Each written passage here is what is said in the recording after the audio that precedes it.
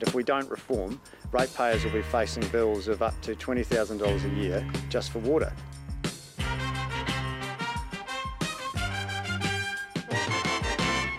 Tēnā tātou katoa, no mai whakarongo mai. Welcome to One News Inside Parliament. It's a recess week, but that doesn't mean we are short of things to talk about. We've finally had the Three Waters reprioritisation that was promised when Hipkins became PM, and there's been a couple of significant moments in Parliament to discuss as well, including a message to the wrong group chat. Ko Lillian Hanley tōku ingoa. I'm Lillian Hanley, the One News political producer, and with me to discuss all this are the most clever and quirky of New Zealand political reporting. Would you like to introduce yourselves? Kia ora, I am Felix Desmarais and I am the digital political reporter for One News. Kia ora, Kushla Norman, reporter. And I'm Benedict Collins, also a reporter. Welcome, everybody. Ka whai, let's jump into it. The big news of the week is the attempted reset or rebranding of the Three Waters reform. This is the policy the government announced back in 2020, and it wasn't until 2021 where opposition to this really ramped up. Firstly, because councils were not so keen on being forced into something, but also because the narrative against co-governance took off, and people were opposed to the plan to have Māori representing half of the governance groups set to oversee these entities. There's been a lot of criticism more recently at the vacuum Labour left around owning the narrative of their own reform, actually selling it to the public, and that's been one of the main problems, it seems. Benedict, you were at the announcement yesterday. Do you think the government's managed to turn this around? Well, yes and no. I think it was pretty interesting actually yesterday. So the big gist of it was they had proposed, those four entities around the country to manage your three waters, your wastewater, your stormwater, your drinking water, and mayors around the country, councils around the country, they felt that they were losing control over the assets that they had, invested in over many, many, many years. So what the government did yesterday said, hey, we're not going to go with 4, we're going to go with 10 of these regional entities. Every mayor in the country gets to have a seat at the table. They all get to have, a voice in what's happening in the with infrastructure, water infrastructure around the country. And Kieran McAnulty yesterday, as he said, he was really confident that they've got it right here. He thinks they've found this right balance and they've managed to flip lots of these mayors who were opposed to Three Waters, they've managed to flip them over and now they're in favour of Three Waters. So the government's taking it as a real success. On the other hand, what the big benefit of having 4 regional water authorities was you get these economies of scale, right? They can borrow much more money, they can, at better rates, they can invest into water infrastructure, just at vastly better on vastly better financial terms. And by going to 10, you lose quite a lot of that. So in kind of kowtowing to these mayors all around the country, they've actually delivered a worse deal for ratepayers, right? So people are still going to pay thousands of dollars more now in order to have their local mayor sit on this, local board that controls water infrastructure. So yes and no. And which for many, sorry, Kush. No.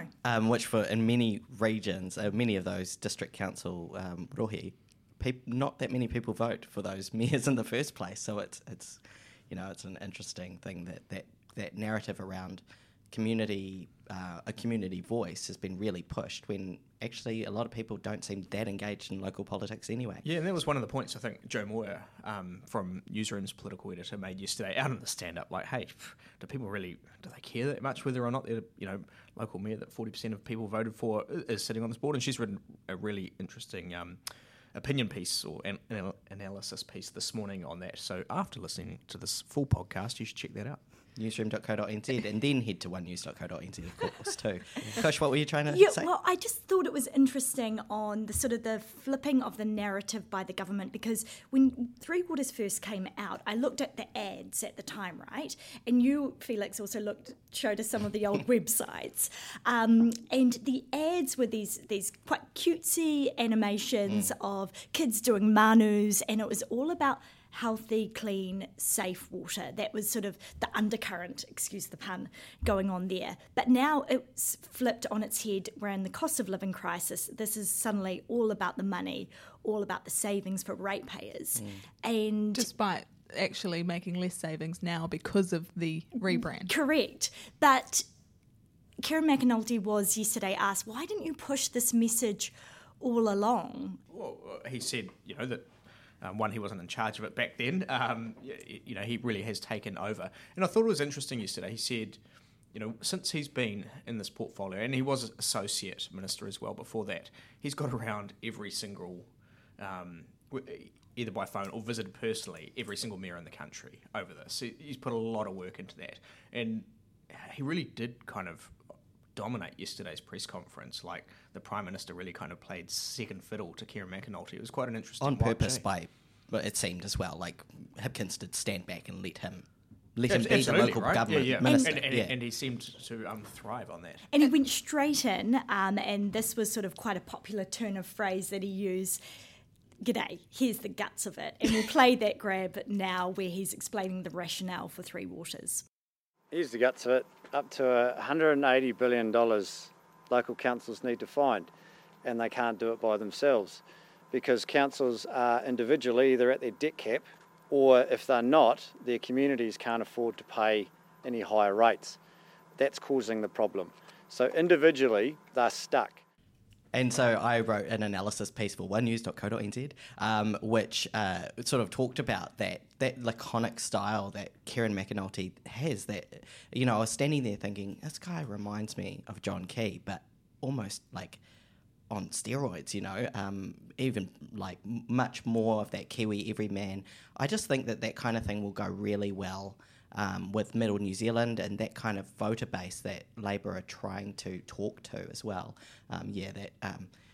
Here's the guts of it. Yeah, I think we nailed it. Just talking like a human being rather than a politician. Talking about which, of course, there's a Venn diagram there. But Something else that he also raised was that he, in going and meeting with, all the councils around the country, it actually took him quite a few councils before reaching opposition to co-governance. So it really came down to this kind of, it was an issue about councils having a say or not.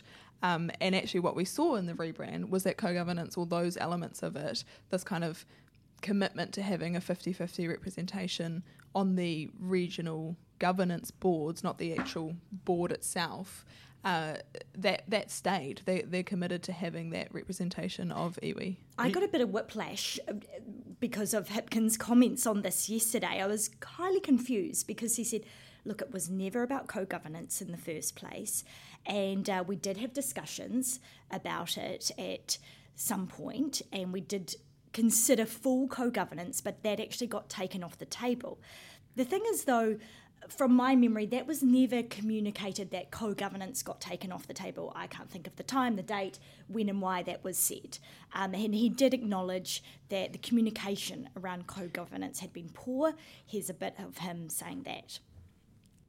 So let's be clear about co-governance. Co-governance, as it's traditionally understood, was taken off the table in the Three Waters reform process some time ago. There was an early discussion around whether a full co-governance model should be adopted here, and ultimately the government decided not to do that. We have something different. So we have regional representatives groups, which provide a partnership opportunity, but the governance model for these entities is a professional governance model, as we have for many other public service entities. This week we saw him coming out on an interview on another website with the Hui. He acknowledged that they had basically left Mahuta out on her own to defend that kind of increasingly controversial policy. That was sort of an admission to him. Whereas even last week when we tried to put that to the former Prime Minister, she still kind of wasn't saying that they did a bad job of it, and she still wasn't really selling it. Again, that was kind of the issue, that this government didn't manage to sell their own policy. Her kind of strongest grab there was, what's wrong with having Māori at the table? And something else, though, that I thought that this, again, the PM McAnulty, even PMO, in the kind of communications of this policy yesterday, they kept making the point about how mana whenua already have a proven interest to water established by the courts. And I'm like, this is not something that you guys were saying last year, or, like this. I don't remember this being a statement that you have gone to previously. This is now what you were saying. It was true then, it's true now. So why the shift? They still will not utter the word co-governance. It wasn't in the press release. Prime Minister wouldn't use it. And it really now is people's interpretation of what is and what isn't co-governance. So yes, regional representation level it is 50-50. Now, iwi chair I spoke to about this, Baden Barber, he said to him, that's co-governance. But then the next level up, so that representative group that elects the board, that's based on merit. That is not a 50-50 split. So what do these words mean? And I think that's part of the problem, right, is that some people have argued that co-governance means the same thing as partnership, for example, which is, I think, the phrase that the key government used to use around some of those, co-governance sort of esque arrangements. So, these terms don't have clear definitions. I think that's part of the problem. And I think also on a communications sort of strategy front, we'll talk for... history will talk for a long time about what went wrong with the Three Waters affordable water reform, whatever the heck it's called. Water services. What is it called? I'll get to that, but I think that a big problem with it is that there was a defensiveness from day one. I'm not sure what the reason for that was, but I think that's what rankled with the public, because there was just this sort of this tension from day one, and it didn't help that the government first said that it was going to be opt-in for councils and then said no, actually it's compulsory. So interesting communication strategy. But on that front, on that communication strategy front. So yesterday, I, as a former local government reporter, I followed the Three Waters page on Facebook and opened up Facebook yesterday, as you do, and saw that the Three Waters page on Facebook had changed its name, not from Three Waters to what the Prime Minister had said was the new name, which is Affordable Water Reform, but to WS, like the profile picture was WS. Warehouse stationery or something like that. It was reminiscent of that because it did have that blue logo, same sort of colour, and I believe it said water services reform. So I went to the Department of Internal Affairs and asked, okay, well, you've got the Prime Minister says it's affordable water reform. It used to be Three Waters. It now says WS and Water Services Reform. I mean, WS, for one thing, is different from Water Services Reform because it's only water services. And I got a response back from Department of Internal Affairs, Hamiora Balkit, the Executive Director. He said, the government's affordable water reform policy is being delivered by the Water Services Reform Program. Dun, dun, dun. And not that I'd asked, I don't think, but no money is being spent, the quote continues, no money is being spent on rebranding. Our focus is on getting on with water services reform, and we will be referring to the program accordingly. So what do we call it now? So I had a bit of a chat with an insider about this, and I did have it confirmed. It is affordable water reform. And you have to do it with the Hipkins wink. It's a shame that we can't show that in the podcast. Oh, yeah, sorry, but, audio doesn't work. Yeah, when Hipkins was asked, he did a little wink and a slight tongue poke out. Go back and watch it on the... Yeah, I might not say anything more about that. But yeah, so that is its name. We did see on Twitter, I thought, which was probably a good go. Somebody are calling it Aotearoa. No, affordable water Aotearoa. Awa, which is a river, which is beautiful. And Awa also was my first word, so I like it. Let's see if that sticks, perhaps. Yeah, and that I should say too, that government insider said the reason that there is that discrepancy between the Three Waters website changing to Water Services Reform.govt.nz and all that Facebook branding, and that discrepancy between that and Affordable Water Reform being the title is basically because that URL had already been purchased or secured, and they weren't bothered to change it to Affordable Water Reform. So there's a little bit of a discrepancy. They don't want to spend any more money on it, right? More money on yeah. It's also a little bit hard to put up your protest posters that say stop affordable water. Exactly. So it's a bit trickier. Or what's National's one? Water done well. Stop water done well. Yeah. So it doesn't quite work WDW. in a protest effort. And speaking of National, they didn't make much of these new changes. They basically criticised it. They said that It was basically exactly the same program. You just got 10 groups now, not 4. They're still promising to repeal it. Christopher Luxon said in his stand-up yesterday, it was like taking the logo off your larder, you're still left with a larder, which I quite enjoyed. And it seemed that Benedict and I were the only ones in the office who were old enough to understand the larder reference, Well, which is not about a pantry. I thought it was a pantry. Is it a pantry? Yeah. I thought it was No, it's a Russian car. Okay, let's not go there today. What we can gather, though, from yesterday and the past couple of years is that it has been, I suppose, a confusing process and possibly not the best enacted policy by this government. Yeah, and it is interesting to see the government like really celebrating yesterday, delivering a worse policy for the public. And then in the government's defence, they would say, "Hey, it was either we deliver this, new affordable water services, 3 waters, or we do nothing," and which is unacceptable, right? So I think they think they've found this sweet spot. Middle ground, and the winners are the mayors, the losers are the ratepayers. I'm conscious we probably need to move on. We do, It's also and interesting. I think it's been a big issue though. Yeah. With I was just going to note, it was quite funny that there's this massive issue that could be a massive thorn in their side for the election, right? And the announcement was in this car park in Greytown. It was a really odd Outside, setting. like garden sheds. It was. What were those? It was a water containers? treatment plant, but it was essentially. It didn't look like a water treatment plant. We were basically in a car park at a water treatment plant. So Yeah, it was interesting, right? It was just this kind of little water treatment device inside a container. yeah, like a which was worth like $5 million. Yeah. which is also, I mean, I don't know that much about how our water gets treated, and we were talking this morning about, 3 waters. Yeah, we want good, clean water and access to it, and we want our wastewater to go away. I think that's probably the general gist of it. Well, we should move on though. As we record this podcast, we've just heard that Marama Davidson, co-leader of the Green Party, is not going to be running in the Tamaki Makaurau seat. Her reason is to focus on the national campaign. Instead, it will be Darlene Tana Hoff-Nielsen. Kusha, what do you make of this?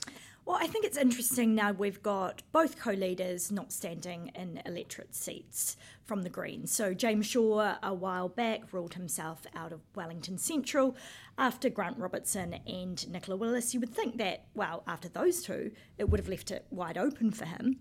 But no, now Tamitha Paul standing in that electorate seat. So you've got the two co-leaders not putting themselves in the electorates, focusing on the party vote, the national campaign, being leaders as well. But at the same time, there is a strategy going on with the Greens where they are targeting the electorates, particularly the cosmopolitan inner city Liberal electorate. So you've got Chloe Swarbrick, Wellington Central. Auckland Central. Oh, beg your pardon, Auckland Central. I should know these things because I'm apparently obsessed with Wellington Central. Then Tamitha, I should just explain that an MP who will remain nameless once said that Kush was obsessed with Wellington Central, which she's obviously not. So carry on, She's sorry. Clearly not. curious might be She's curious. Then, as I said, Tamitha Paul, current Wellington City Councillor, going for Wellington Central. Julianne Genter going for Rongotai. And they could put up a fairly good fight in these electorates, and along with Chloe, if Chloe Swarbrick does take that back. So this is a pretty good strategy that they have got going on, potentially. Yeah. Yeah, and really, after... Because Chloe was the second Green MP to win a seat after Jeanette Fitzsimons. Correct. Right, isn't it? Yeah. So that's really, I think, changed things a bit for the Greens, because for a long time in between Jeanette Fitzsimons and Coromandel and Chloe winning the Auckland Central seat, the main strategy for the Greens had been for the party vote. But now it seems, I wonder if the Greens are almost... and this election will answer this, whether the Greens are entering a new era where they really are legitimately going for seats as well as the party vote. And I guess, the one that you left off, I thought Ricardo Menendez March running in Mount Albert, which, he's possibly not going to get it, but that profile of that seat, it's going to be talked about a lot because it's Jacinda Ardern's former seat, Helen White stepping in there, it will be a seat that gets talked about, and so you now have the opportunity to be talked about as part of that wider conversation. So again, it's also a profile raising strategy, and certainly they're always gunning for that party vote as well. So just an opportunity to kind of raise both profiles. Yeah, and I think it was quite a clever move, I think, for Shaw to step away from Wellington Central and let Tamitha Paul, have a go at that seat. She probably, she's similar to Chloe Swybrick. So if they're trying to capture that lightning in a bottle again, they might have a good chance with Tamitha Paul. She has a pretty good shot in that electorate. She would be the one to do it, right? And what did everyone make of the Greens list, the draft list that's come out with the new rankings? Yeah, a little bit of drama around this as well. Perhaps we can move on to, sticking with Green Party news, you might say, and list ranking decisions. But some news at the end of last week, RNZ had a scoop of some behind-the-scenes communications. The story dropped just before question time on Thursday, right before everyone was going away for a long weekend. It was a leak from someone within the Green Party, and the story outlined a message sent to the wrong group chat by MP Elizabeth Kirikiri, seemingly calling MP Chloe Swybrick a crybaby. She then deleted the messages and apologised in the chat, saying she was jealous that Chloe had a members' bill up during the Green Party's list ranking. Benedict, what was all this about? Yeah, it was interesting stuff, wasn't it? I think the best part about all of this is that the message sent to the wrong WhatsApp group chat occurred when Chloe was speaking on her bill that got voted down, her alcohol harm minimisation, I think it's called, bill, and the cameras were on her. And in the background behind her, Golriz Gutterman and Julianne Genter were seen staring in amazement and gasping, and Golriz putting her hand over her mouth in shock and horror as they saw Elizabeth Kirikiri ripping on Chloe in the group chat, which just happened to be the most chef's kiss, beautiful timing that I think, it was just so delicious that happened at that moment. And kudos to that reporting that stacked that up, that checked that out, that it was precisely the chat. It didn't take long for that, for what had happened to make its way to the press gallery at all. And the Greens responded by quickly dispatching Elizabeth Kirikiri back to Gisborne and Chloe up to Auckland, get them out of town as fast as they possibly could. And the Greens quickly launched an investigation. They started off, it looks like it started off like they were going to have an internal investigation into Elizabeth Kirikiri and this message. They said it doesn't meet with their, doesn't line up with their values and how they treat each other. It now sounds like the Greens are starting to think about possibly bringing in an external person to carry out an investigation, because it sounds like people internally within the Green Party staff may also have issues with Elizabeth Kirikiri, and I guess if multiple people within the party are going to start complaining about her, then to do it fairly, you want to bring in someone externally. That's not ideal for the Greens, right? To be having this sort of internal warfare investigations play out sort of so close to an election, which is exactly 6 months away today, which is pretty exciting stuff. Very exciting. I guess, and going back, I mean, it's playing out as their list ranking process takes place, right? So with the Green Party, they have an initial, a sort of a draft list made up, and that's, I believe, decided by the delegates, and then that initial list goes to the wider membership who can then vote. And actually the numbers can change around quite a bit. I think earlier on, Chloe, one of those, either the 2017 election, I think she was placed quite low on the delegate list, and then in that final list jumped up quite a bit. So it's a sort of, it can change around quite a bit, and currently on that draft list, Elizabeth Kirikiri is at number 4, which is a pretty good spot, you would think.